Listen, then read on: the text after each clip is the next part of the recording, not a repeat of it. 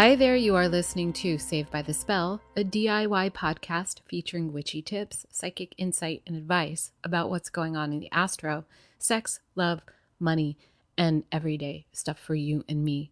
I am your host, Marcella Kroll, and you're listening to episode 29. So I want to say a big shout out to all of you guys who have been so positive and so supportive in the last, few weeks, specifically inquiring how I'm doing and just checking in. I know I haven't been that consistent with recording.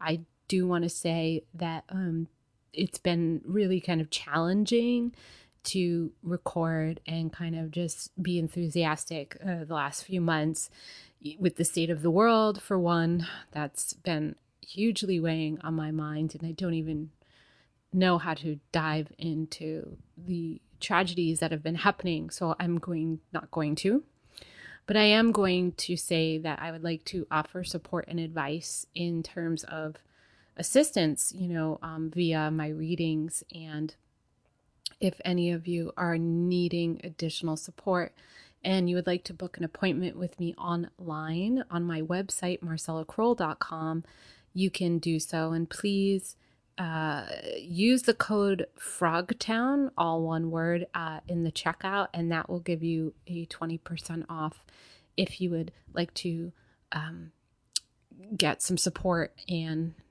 have a little break on the cost part of it. Yeah. And I hope that I can offer some insight into maybe, getting you directed and, and helping you kind of shoulder some of some of the grief that you might be experiencing if you're empathic or just, a human and aware. And yeah, so the other thing I wanted to mention was I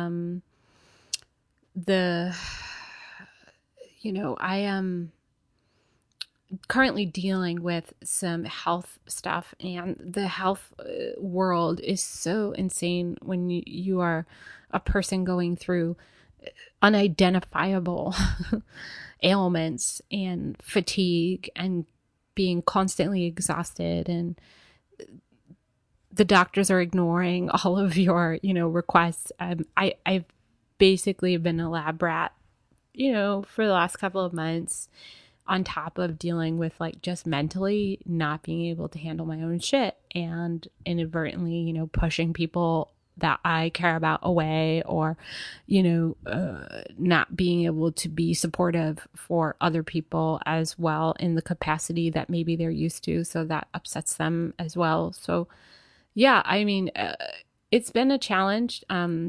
Without getting too deep into it, they did find I have a genetic mutation that affects the way I process certain things. I've also been suffering from some major sleep issues and getting my internal clock set. And then on top of my eating disorder kind of hit me full head on until I was forced to face and deal with it.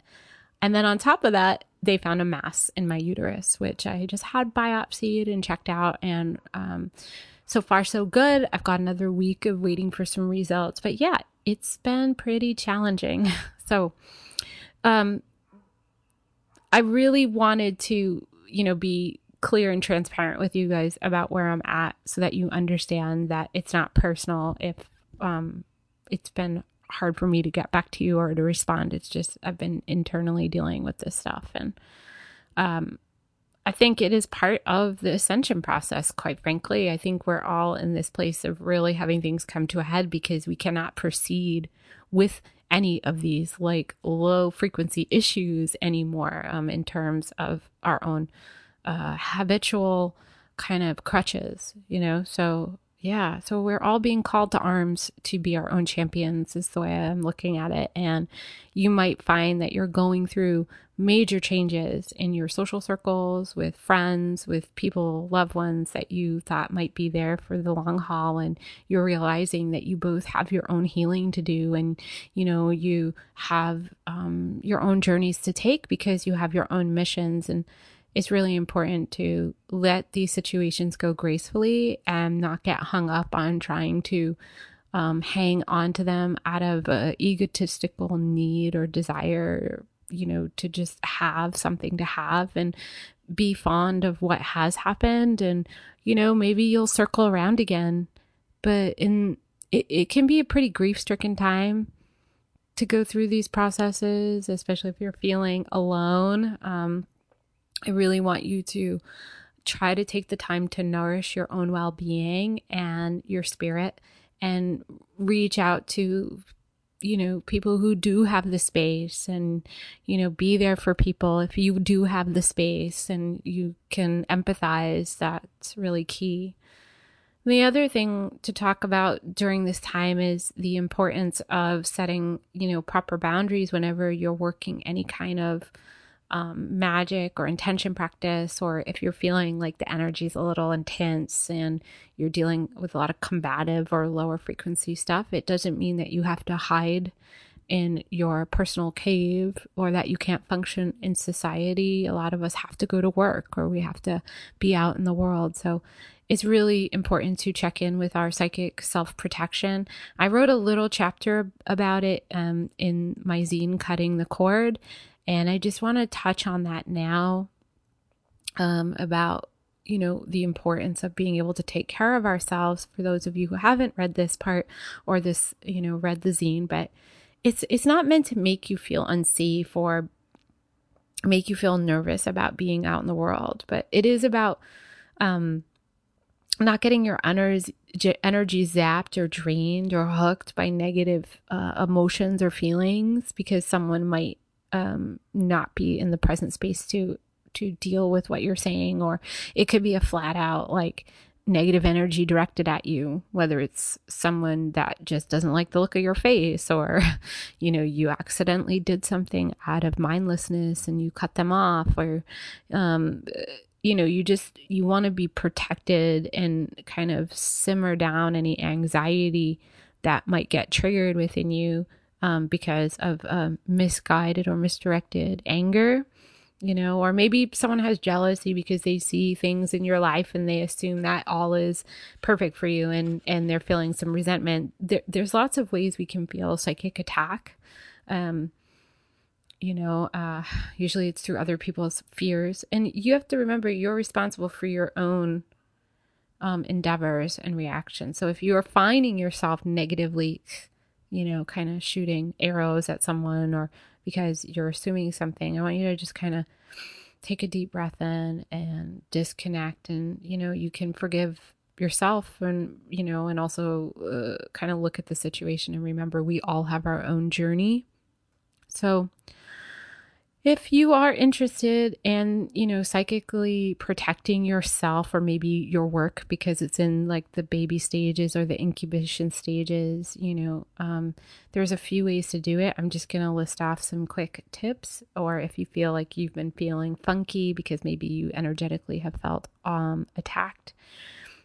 First and immediate thing I would like you to do is smudge yourself and your environment, clear your energy in the spaces that you hold. You can smudge or cleanse your car, or whatever modes of transportation.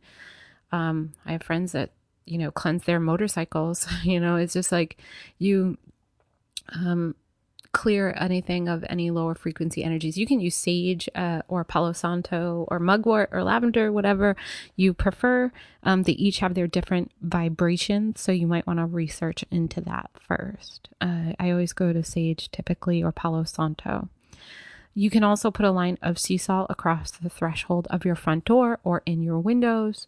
This will also help banish and clear any energy that's lingering. I personally love to add basil to meals. You can put it in the bath, or again, you can put a basil plant by your front door. That protects and keeps negative energy out.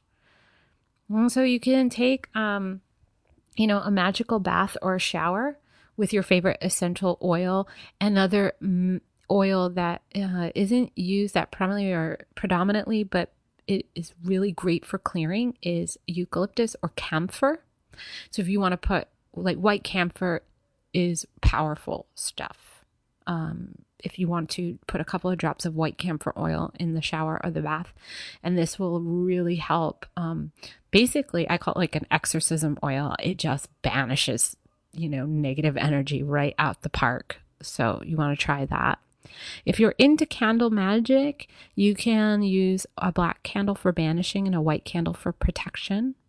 You can hold the image of the negative energy leaving you as you light the black candle, and then hold the image of a protective shield of light around you as you light the white candle. Now remember, do this in the way of sacred space. Call on the directions, your guides, whatever energies that you work with and feel surrounded and protected by. And don't forget to thank them.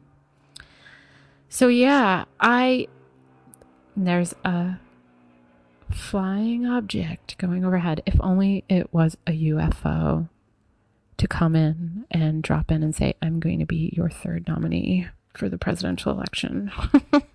But that's a whole other topic that I'm not going to get into. So one of the things that I also wanted to mention is I'm working on some projects too. That's what's also been keeping me kind of away from recording. And it includes writing a book. And this book is a series of short stories and some fables and lessons. And they are based on my life and, things that I've learned. And so I thought it would be fun to share one with you, especially this one because of the nature of it. And it's going to be this fall is going to be 8 years that I have been working professionally as a psychic and intuitive tarot reader and teacher. So yeah, and this is pretty much like the story that happened before that happened. I keep calling it The Devil Made Me Do It or City of Angels and the Devil because it's my experience with what I believe the devil to be. So yeah, I thought it would be fun to read it to you guys like your own little bedtime story. So I hope you don't mind me sharing. And this is, people keep asking me for little glimpses into my life. So here is one. I'm going to read it to you now. And yeah. So, here we go. I have been homeless 3 times in Los Angeles, the longest stretch being a 3-month period in which I began dating a creep that I affectionately nicknamed the Thin White Duke.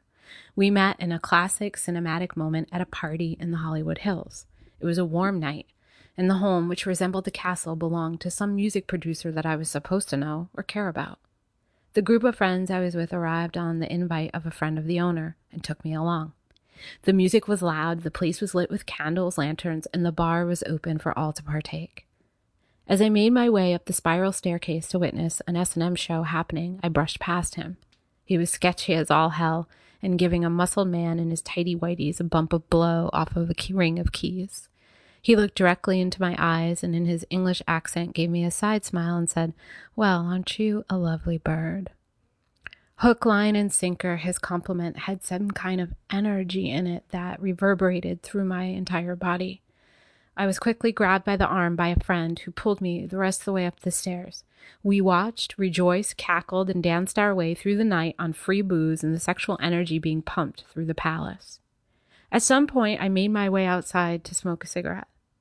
Lo and behold, the mysterious bloke who stung me with his words was out there too. He beelined right over and asked me for a light. Chit-chat turned into going back inside and finding seats upon 2 throne-like chairs by a roaring fireplace. Not too deep into the conversation and him telling me tales of his successes as a writer and the director, it occurred to me that he was high as a kite on cocaine and actually a full-time drug dealer. A few people came up and interrupted during this time, but I didn't mind. He was the life of the party. He, after all, had the drug supply for the whole party tucked inside his fancy jacket. He gave me a sample and I snorted back into my old teenage ways without any hesitation. After a few more moments of suitable business transactions and small talk, we snuck out. It was thrilling, escaping from our lives for the moment. Then escape turned into a full-blown relapse like I never took 14 years off to be clean and sober. I spent 3 months in a haze, bouncing from couch to couch, living in my car, spending some nights at the Thin White Duke's swank Hollywood condo. Our relationship was never demanding. We knew what the fair exchange rate was. He was never affectionate, and I was just fine with that. Typically cool, calm, and collected, he alarmed and surprised me one morning. After a night of binging on alcohol, ecstasy, and blow, we both lay in bed staring at the ceiling as he replayed the night back in his words. He reached his hand to mine and he turned to me. Wait a minute, he was not a hand holder. As he turned to face me, bells, or rather alarms, rang out as I saw his face morph into a demonic entity. This was the devil running through him. I recoiled and quickly gathered my things and I said, I'm sorry, I really do have to go. He was confused and insulted, walked me to my car and trying to convince me to stay or at least come back later. The autopilot mode went on, and in that moment, I felt the come down or the crash of reality. This wasn't the first time I thought about suicide, but I felt utterly hopeless. I fled from his place, aka Hades, with the feeling of doom in my bones. As I made my way down Franklin Avenue, I knew I had to do it. So just in front of the Celebrity Scientology Center, I drove off the road and on purpose and right towards a tree. To much of my disappointment, I hit something on the curb and it literally bounced my car back onto the sidewalk. I missed and was now screaming, I can't even kill myself right. In a desperate attempt to figure out how to do it proper, I called a friend whose couch I frequented a lot during that time. She went off to work, and I sat there with the curtains drawn, screaming at God. Why are you keeping me here? What the fuck is the point? Take me out already. I'm done. In that moment, I felt an energy shift in the room, and before me stood the presence of what appeared to be an angel.